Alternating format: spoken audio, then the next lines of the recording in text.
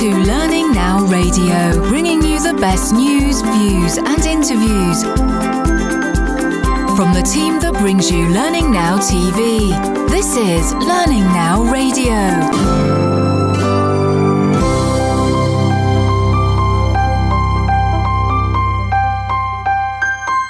So I'm delighted to introduce Ajay Pangakar, and he's speaking to me from Canada, and regards himself as a bit of a workforce revolutionary. And I think that anybody that has read his work or read his blogs, read his articles, read his books would probably agree. He's a performance strategist and an award-winning author and performance strategist for his work with Apple. So that's no mean feat. So Ajay certainly knows what he's talking about, and I'm delighted to speak to him today because we've had lots of in-depth conversations and head-scratching on the future of learning.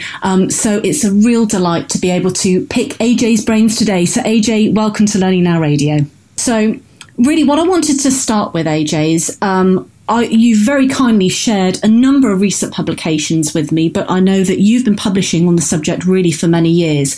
But one of the key areas that a lot of these episodes of Learning Now Radio have concentrated on, and lots of articles out there in the press at the moment, is how to get the attention of the business. There are learning development folks out there that recognise and know that things have got to change. And I think we're all ready for that, and we're all accepting of that. But how to do it is really tough. And I know you've recently published an article called 3 Proven Ways to Get into Your Business Leaders' Heads. And I wanted to find out what drove you to write it and what you want people to take away from your key messages there. Well, Lisa, I think like many of us in this business, it's a generational thing, I think, as well. If you're, 40 or older, you sort of fell backwards into training and development, as we used to call it.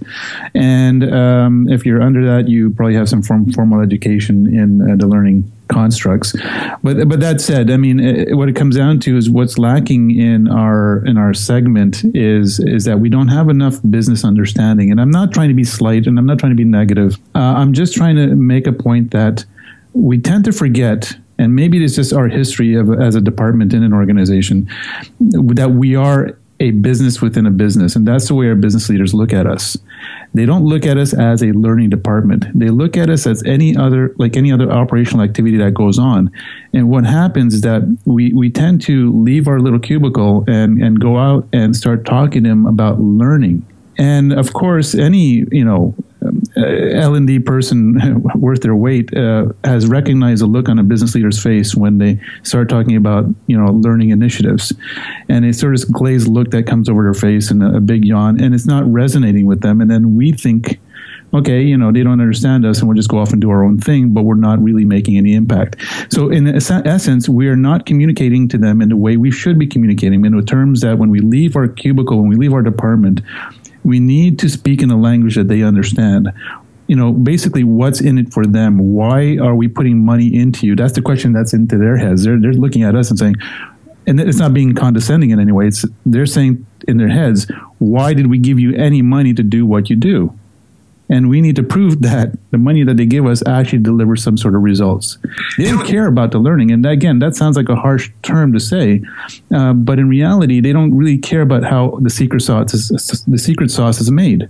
You don't go to McDonald's and ask the person behind the counter, how do you make the secret sauce? You just want the secret sauce on the burger. At the end of the day, it makes the burger taste good. And that's what leaders are looking for. They want to know that if they put money into you and you're delivering some sort of initiative, that it's going to deliver an impact and that their burger is going to taste good at the end of it. And that's really what we need to start learning, is that the taking the angle of talking in terms that they understand.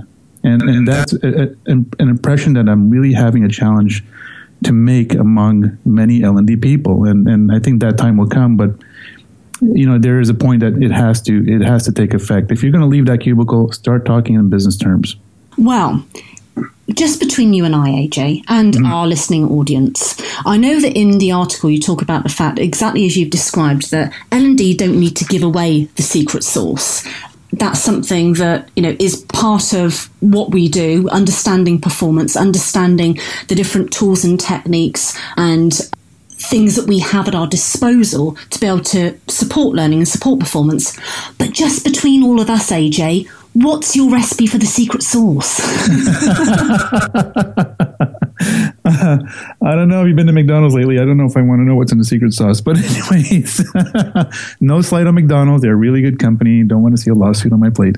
But as far as the secret sauce, you're talking about how I communicate with business leaders from that perspective, or is that what you're asking me? Absolutely. So, in the end, when learning and development are looking to find and diagnose the performance issue and look at how knowledge and learning are flowing around the organization, what kind of techniques do you think that are the ones that not only do they really work, but you're able then to do, as you've said, you're able to take that challenge, you'll be able to provide a learning and performance lens to it, but you can deliver something back to the business that they get, that makes sense to them, that they understand. How do you go about that process?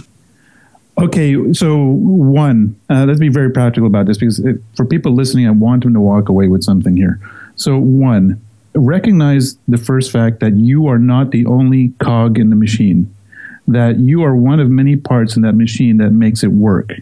And so don't go up and to your business leaders and try to say, we will solve the problem and paint yourself in a corner. Recognize there are other elements that are factoring into that business requirement.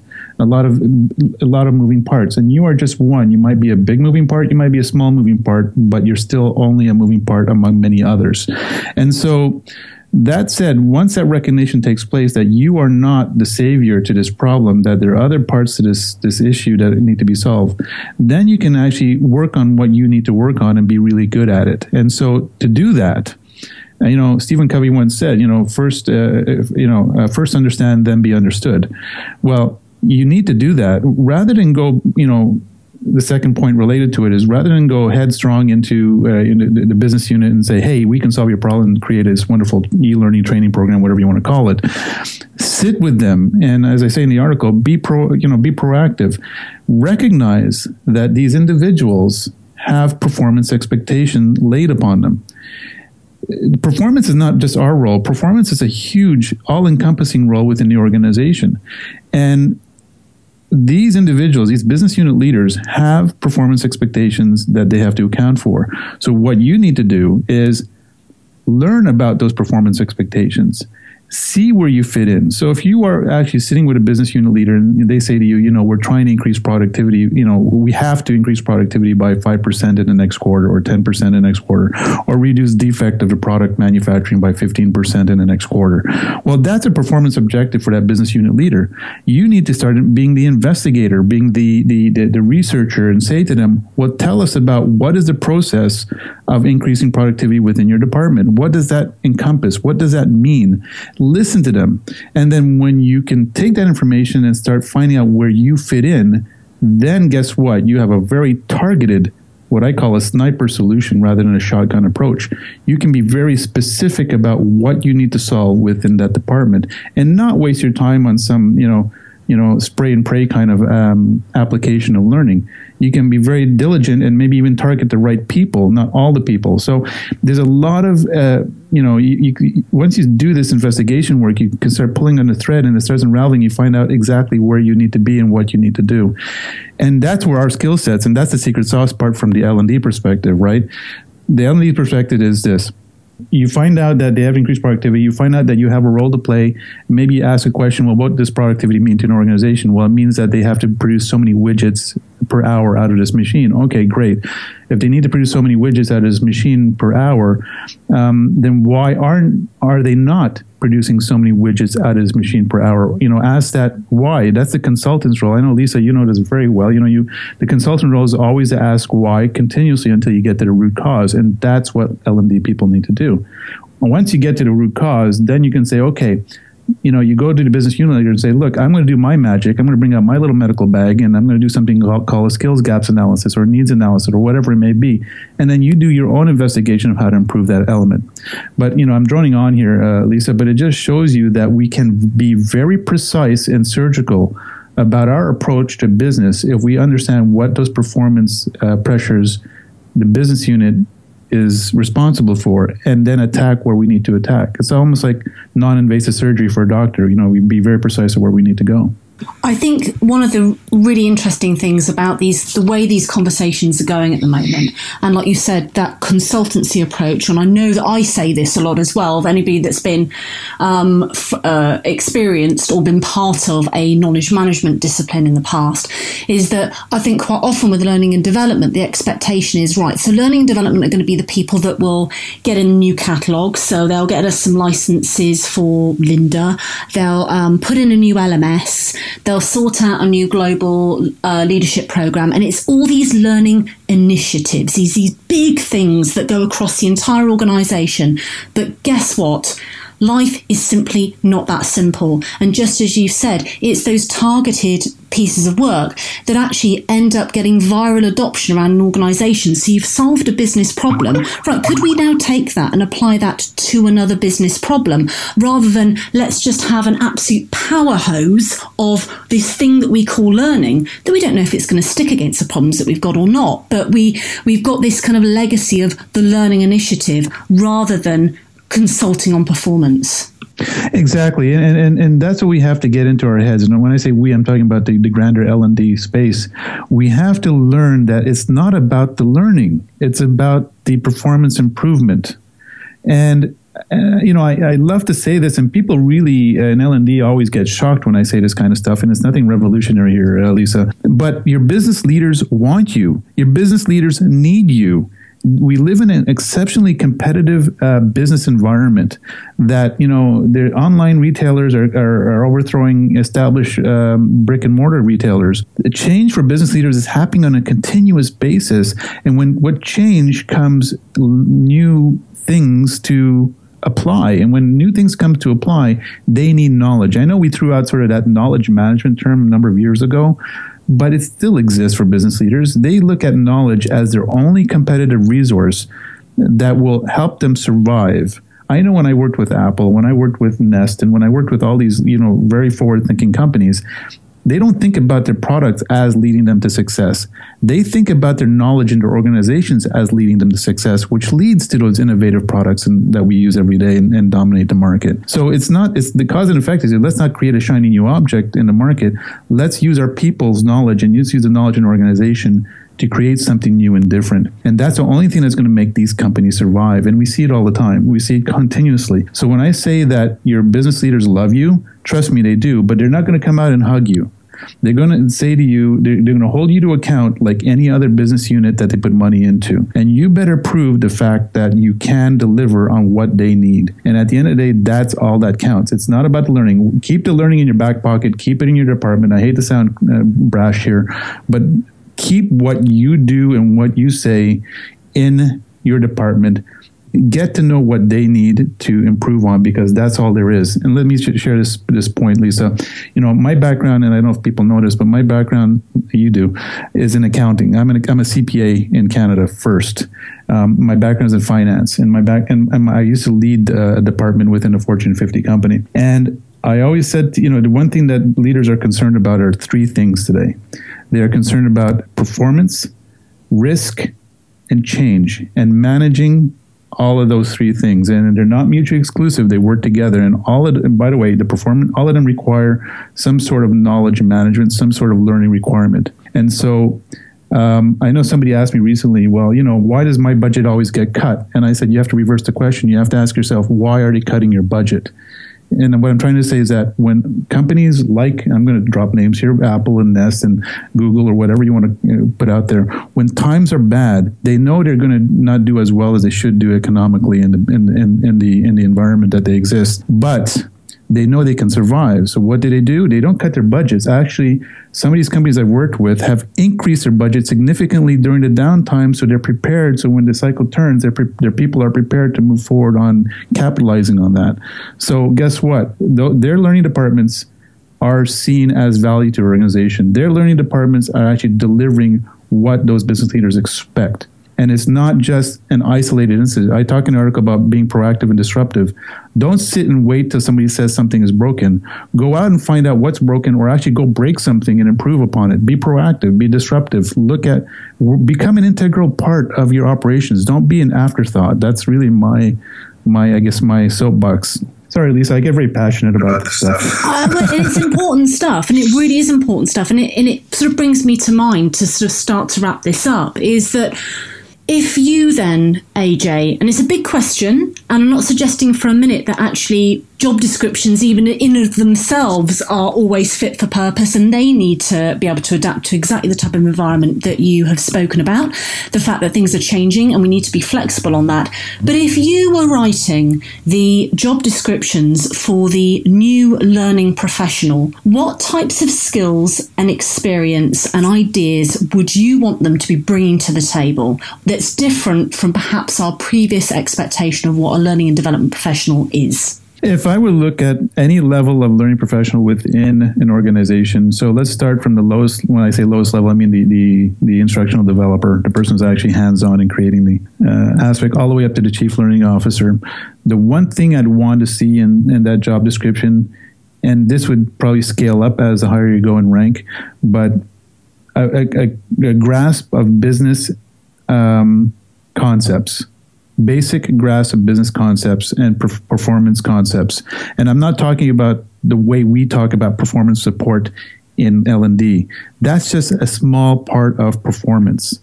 I'm talking about performance in the context of how business leaders are trained or educated, should I say, in performance management and performance functionality, because performance doesn't just mean people, it means performance for the whole organization. So you can take that one skill, that business understanding, fundamental business understanding. The instructional designer doesn't need to be well versed in finance and accounting and all that kind of stuff, but they should have a respect for what business is about, so they can, when they're designing the courses, they know, they have sort of an end in mind, they know what they're trying to do. And to the chief learning officer, to the other extreme, less on the learning skills. I mean, they should have a good grasp understanding of learning skills and learning and development skills. But what they really need is, the business concepts, the leadership concepts to be able to become part of that organization. And so you can take that spectrum of skills and go from the ID person all the way up to the CLO and scale that. The ID person will have much more learning skills than business skills, but they'll still have respect for the business skills. And then you go to the other side of the spectrum, the CLO will have less emphasis on the learning skills and more emphasis on the business skills. And to me, and I'm being very generalistic here, Lisa, so please, I know you might get letters and emails and stuff that people say, AJ doesn't know what the hell he's talking about. Fine, they're right to their opinion. But what I'm trying to say is that there has to be something that tells L&D that they're part of the business, not just an afterthought. And if I can just conclude with this, the problem with that is that for decades, L&D has always been ignored. Nobody really understood what we did. We would get a bunch of money into our budgets and then say, just do what you do and go on. But like I said before, businesses are under a lot of pressure for accountability. There's only so much money that goes around. And if that money is not driving results, then you're out. And that's not just for L&D, that's for any business department. So at the end of the day, you have to be accountable and you have to prove that money is giving something. So understand the business, please, and be part of that business, because that's the skills that I would want to see in a job description if I were. And I've actually counseled some companies on that. So that's where I would go on that. Well, AJ, we'd welcome any comments or emails or questions people have got about today's interview, because it's always great to hear from the audience about their perception, their current experience in their organisations, questions, comments they have, other ideas. Please share them with us. And I know that AJ is very open to that type of conversation, because this is the thing. It's really important that we talk about this and talk about this in a pragmatic way, understanding different contexts, because people are starting from different jump-off points in different industries. So no, let's keep that conversation going. We absolutely welcome it. And AJ, I really appreciate you spending time to really start this incredibly important debate for the profession as a whole. And I know that you're going to be doing some contributions for us going forward for Learning Now TV as well. So I really look forward to seeing those too. Well, Lisa, thank you very much, and for Learn Now radio and TV, because I think what you do is really bringing a message out that's very proactive, and I'm really looking forward to being part of that family. I really, enjoy what you do, and I'm really hoping that I can bring forward, the relevance of the business side for learning that really resonates with people. And like you said, I'm a learner myself, and I'm very much open to learning and learning about other people's issues. I just don't want people, if you're going to send something in, then be a learner. Send something that's going to contribute to the conversation, not bring it down. And I look forward to the listeners' feedback. Wonderful. Well, thank you so much, AJ, for joining us on Learning Now Radio. Learning Now Radio. All the best news, reviews and interviews. Well, that's all we have for this episode. I hope you found some useful takeaways to jot down and use back at work. And please remember to share Learning Now Radio with your work colleagues, your Twitter followers, and of course your Facebook friends. So once again, thank you so much for listening to Learning Now Radio. Please help us to spread the word by subscribing and rating us on iTunes. And Lisa and I look forward to you joining us in 2 weeks' time.